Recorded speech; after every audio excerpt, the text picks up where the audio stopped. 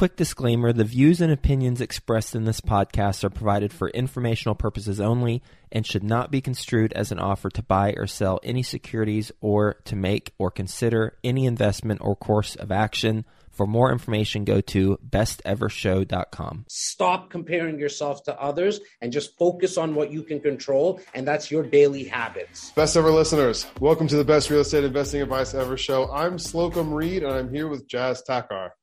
Jas is joining us from Toronto, Canada. He's the co-founder of REC Canada and From the Ground Up Media, GP of 11 properties, including condos, apartments, duplexes, and a land deal. Jas, can you tell us a little bit more about your background and what you're currently focused on? I appreciate that, Slocum, for having me on first and foremost. Totally. In terms of a background, born and raised here in Toronto on the northern part in an area called Rexdale. Saw my parents kind of pinch pennies, my father being a taxi driver his whole life and my mother being a factory worker, 3 sons. Not that we didn't have anything, but we also didn't have everything, right? And I saw my mother rent out the basement apartment, and that really helped with the expenses of having 3 sons. And then while I was growing up, I noticed a couple of people shoveling the snow of multiple homes on my street and just kind of chit-chatting with them and finding out what they do and why they were doing the lawn maintenance on more than a couple of homes. And I found out that they invested in real estate. And so as a teenager, I always thought that was kind of neat, right? That you get to buy homes and rent them out. And being a sales guy, selling everything from newspapers, shoes, banking, cars, the next evolution in my sales career was really the biggest ticket item that the average person's going to make, which is a home. I thought, why not mix and match and have a hybrid of 2 passions that I wanted to pursue, which is the highest ticket item in sales, as well as in creating wealth and having a vehicle where I can create wealth, and that being real estate. And that's how my journey all kind of began in real estate about 17, 20 years ago. You got into real estate through sales? Yeah, that's how I started as a real estate broker. I'm still a real estate broker here in Toronto. I have a team of about 54 agents. We help buyers, sellers, but my kind of role is helping my investors. And I've been cultivating a list of investors of a little over 11,000 for the last 17 years and helping those investors create wealth through new build, condo investing, duplexes, triplexes, multiplexes, anything up to about 35 doors, like an apartment building. And then that kind of goes out of our scope. And then we bring in some other experts right across the country. Gotcha. So are you now 17, 18 years later, primarily a broker or an investor yourself? I'm going to say first and foremost, I'm an investor, man. I'm always looking for something that I can invest my money for the long term. I'm 40 years old, so I know the game that I like to play within real estate is the equity play, right? Let me buy something, rent it out. I'm not looking for something where I need a couple of $1,000 a month cash flow because I'm a broker. I have a day job and that keeps my lights on and pays the bills. I'm looking for that long-term wealth. Not to say that buying and renovating homes and flipping them is not lucrative. It's just that that's not my expertise. In fact, if you put a hammer in my hands, I'm going to have a problem with it. And so I can't really do the work Me myself. too. Yeah, you too. So you get it, man. You get it. I need something that I can just buy, keep it, rent it out. I know there's some issues that come up with tenants, but being in the customer service business, it's an easy transition for me to help tenants.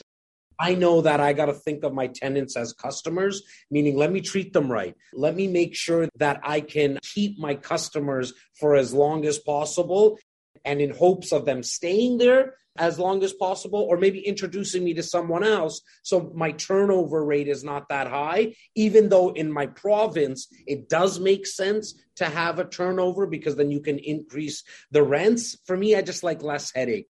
If tenants are paying me on time and not trashing my property, I don't mind keeping them and only being able to increase the rent by the maximum allowable amount. I totally get where you're coming from. I've been there myself as well as some of my properties. I'm not technically a broker, but I am a residential real estate sales agent and I do some commercial, but through a residential brokerage. Very familiar there. And I totally get where you're coming from with buying for the long-term hold, buying for long-term stable growth, and the decision to get and keep a quality tenant by treating them right and not forcing rent to the top dollar every time. I totally get that. Yeah. I was going to say, not to cut you off, sorry. I think people trying to time the market all the time, right? And I'm more about like just putting the time into the market because I don't need to be Nostradamus. I can look back and see that history being our only teacher. Values are going to continue to go up. We're going to go through some dips. Like at the time of this recording right now, rates are starting to increase as they need to because inflation right across North America is crazy. And the amount of money that was printed in both parts of North America, we've never seen this before. So to halt some of that inflation, we got to increase the rates. And so there's going to be some dips in the marketplace in terms of values, but that's normal. That's actually okay. If you don't sell, you're not going to actually have to feel that dip, right? Right now might not be the best time per se to refinance and pull out the equity compared to 2 months ago or 3 months ago, right? Because the values were a lot higher. You were able to refinance for a higher amount. But as long as you wait, just wait it out. And this is all going to start going back up again. You and I, Jazz, we have very similar career paths and investing strategies. I have not been in it as long as you have, but I get where you're coming from. We look alike too, Slocum. Some might even say we look alike. Usually sometimes I keep the beard as well. So yeah. Yeah. I think anyone who is watching this, no, I'm going to leave that alone. I'm not going to make any more jokes. I'm your Indian brother, hey. I'll take it for sure. Brothers in a lot of ways, and especially in real estate investing from what it sounds like. So let me make some assumptions about how you choose the deals that you invest in and then correct me where I'm wrong. It has less to do for you with the size of the deal. It's not about the door count or the value as much as it is the location and the stability and the opportunity for growth. You have a preference for focusing on high growth locations, Class A locations for what you're buying, because you're not as concerned with the immediate cash flow of the moment as you are with the possibility for growth. You're investing in what it's going to be 10, 20, 30 years from now, as opposed to what it is today. Correct? Bang on, other than the only thing that I would add when you mentioned a Class A location, which I do look for, and I'm very comfortable investing into Class A. I also look for maybe a B- location that I know is going to transition into a location based on, for me in my province and in my country, where the 3 levels of government are going to start pumping in money. I generally know that's where the infrastructure is going to be either redeveloped or created. And where the big money flows, I like to kind of invest my money there as well. But everything else, you read it like a book, man. Totally. And I do the same thing. When you're in it for the long-term hold, and when you look at what's happening in metro areas like Toronto, and I'm in Cincinnati, Ohio, when you look at what's happening in metros like ours that are frankly of similar ages, I believe, you're seeing a reurbanization of white-collar professionals, which means that neighborhoods are shifting, redeveloping. You can use the G word, gentrifying, if you want, which leads for real estate professionals in the space, the people who are doing this day in and day out, who are seeing all the transactions and handling these transactions. We know which B- locations are in the path of progress. So that's a great point that you make. Thinking more as an investor, Jazz, what are you doing to find deals right now? Being a broker for 17 years, I'm very blessed to be in contact with some of the biggest developers in our city. We have right now, half of the world's cranes are actually in the greater Toronto area, which is, call it a 50-mile radius, right? We're actually number 2 in the world with the amount of cranes that are in the sky. That's how much development is happening, and it's all based on immigration numbers. Immigration like outside of our country coming into our city, but also the net migration that's happening within our country. Where we're not as big as the States. We got 33 million people right now in our country, but every single year we're going to have a little over 350,000 people coming into the country, half of which come to our city. So that's the demand side. Right? We can't, unfortunately, keep up with the demand because we're on this island. I wanted to give your viewers and listeners kind of a sense of Toronto. We're on a little island, a real estate island, because on the south of us, we have a lake. We can't build there. On the northern part, we have restricted land. the government came out with a legislation 17 years ago, to be exact, that doesn't allow developers to build on that land. So wherever there is any land, like empty parking lots, what developers are doing are building up. Go vertical, yeah. And they're going vertical, exactly.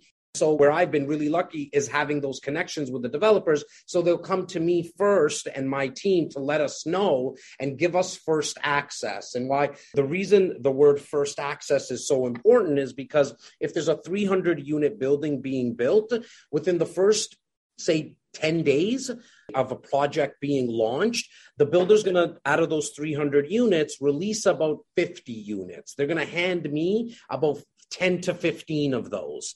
The first 10 to 15 are the best pricing out of the 300, because every time the builder allocates units in batches of, say, 50 or 75, they have a massive price increase, anywhere from $20,000 to $25,000 every single time that they're allocating units. So that's probably the number one way. Number two is when I mentioned I had that a little over 11,000 investors list that I was cultivating. Those investors are finding deals by knocking on doors, maybe doing wholesaling. And they're coming to me as well saying, hey, Jazz, I just came across a 15-unit building. It's too big for me. Do you want to maybe JV with me? Or do you know some other investors that might want to actually JV where we can put a deal together?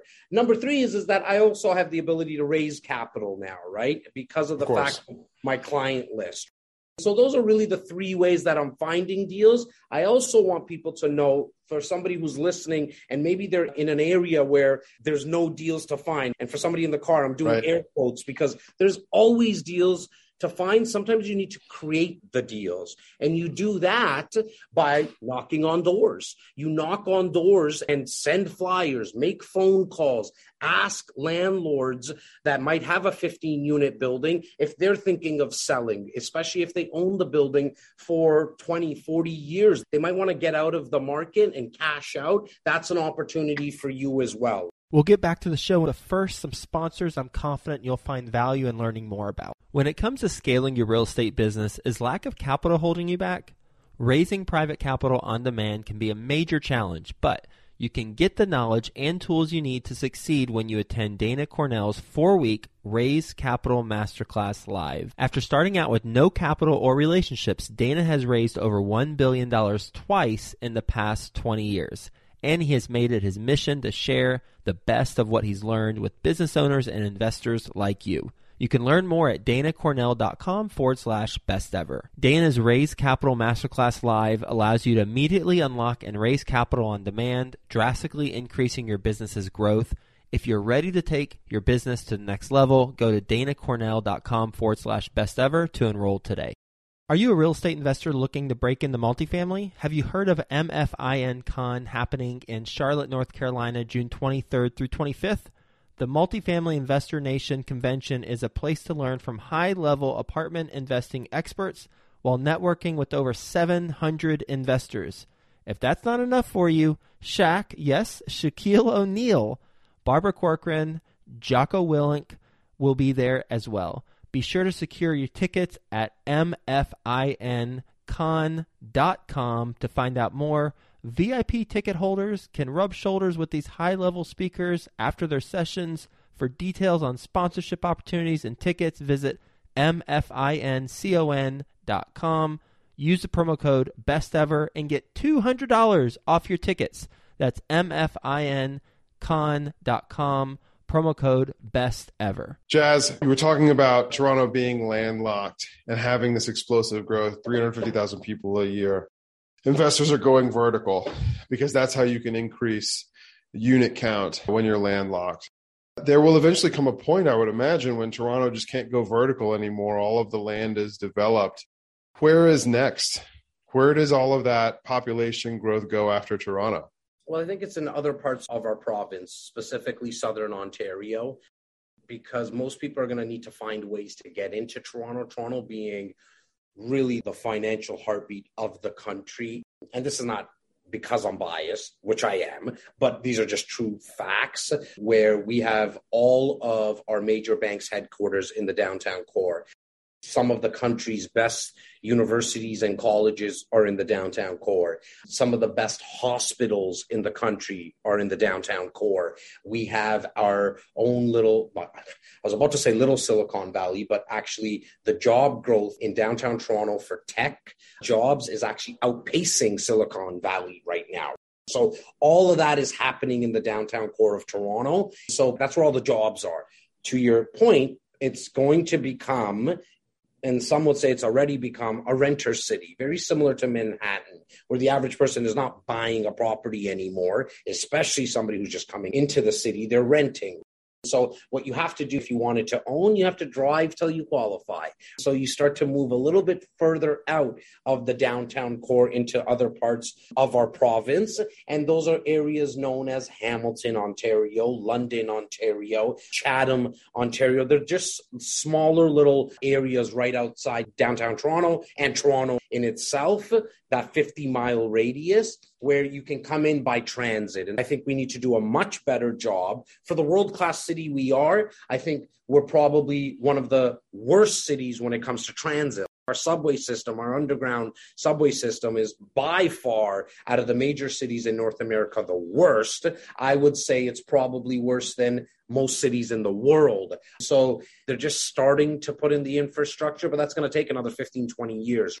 So me doing this for 17 years, Slocum, I've always told my clients and anybody else who would listen, I yelled it from rooftops that you're going to need to drive till you qualify. And that's just the norm in major metropolitan cities.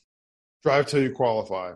So if I'm looking for a B- area in your metro that is going to be, let's call it gentrify, or maybe not even gentrify, but just develop into an A area. I'm driving out of downtown Toronto. I would say about an hour and a half away. Like actual drive is going to be about an hour and a half away. Right to the border of Buffalo, actually, into Niagara Falls. Is that where you're investing? Is that where you're buying? Well, I'm starting to look there now, right? Because now you can find, and these are Canadian dollars, you're looking at probably finding a duplex just on the Canadian border side of Niagara Falls. You're finding a duplex, so a unit upstairs, a unit downstairs, Canadian dollars, probably a little over $575,000 to $600,000. So American dollars as of right now, what are we at? End of April 2022 at the time of this recording. So you're probably at about, I'm going to say $475,000, $450,000. Let's keep it in Canadian because we're looking at property value by comparison to rent rates anyways, and not by comparison to the United States. So for what you have to pay to buy a building closer to downtown or in Niagara Falls, how do the purchase prices change in proportion to the rent rates? So Niagara Falls, I said, call it that $600,000 price point for a duplex. In downtown Toronto, it's double all day long. Like it's 1.2. What about the rents? Are the rents double? The rents are not double. No, the rents are not going to be double. You're probably looking at about, I'm going to say, 1.5 times more in Toronto. Gotcha. Yeah, you're not going to double exactly.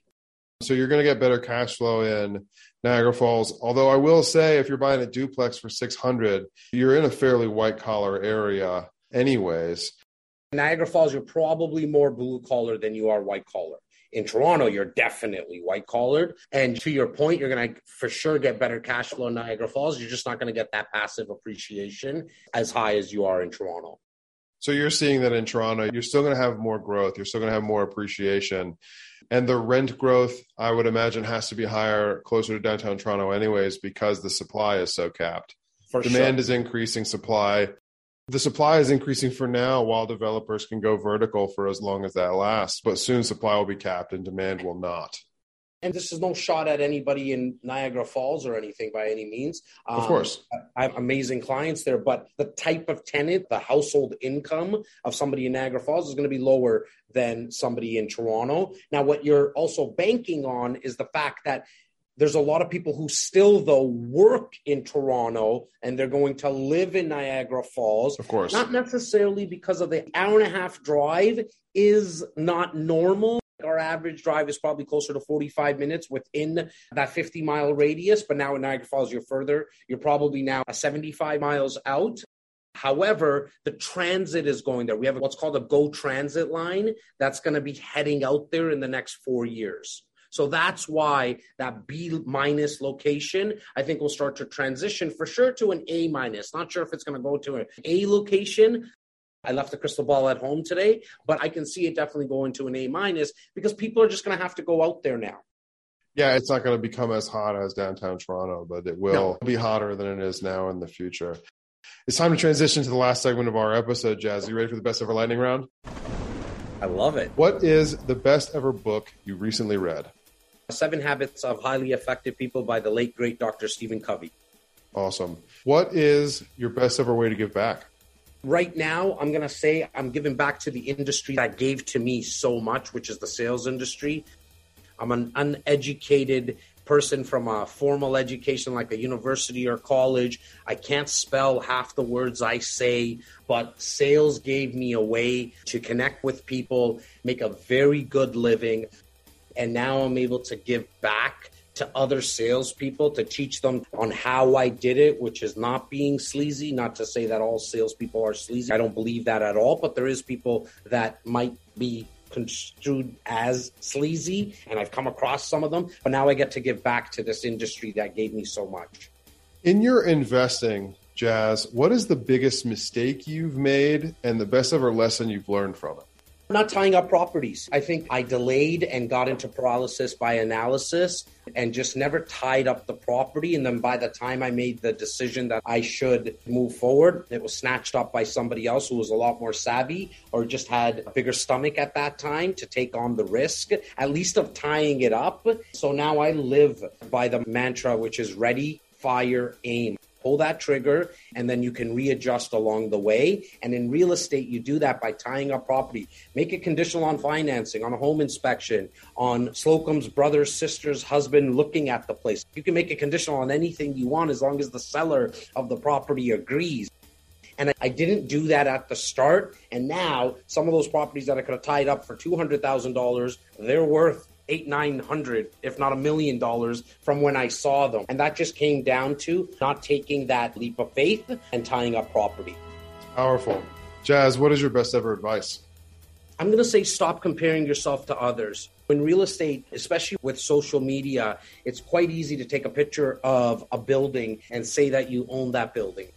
I do like what's happening with the crypto world because we're going to really be able to see if people own things or not. But as you see someone maybe on social media or even your cousin that you hear that just bought a property that they're renting out and building wealth, you start to compare yourself. And I just think that's poison.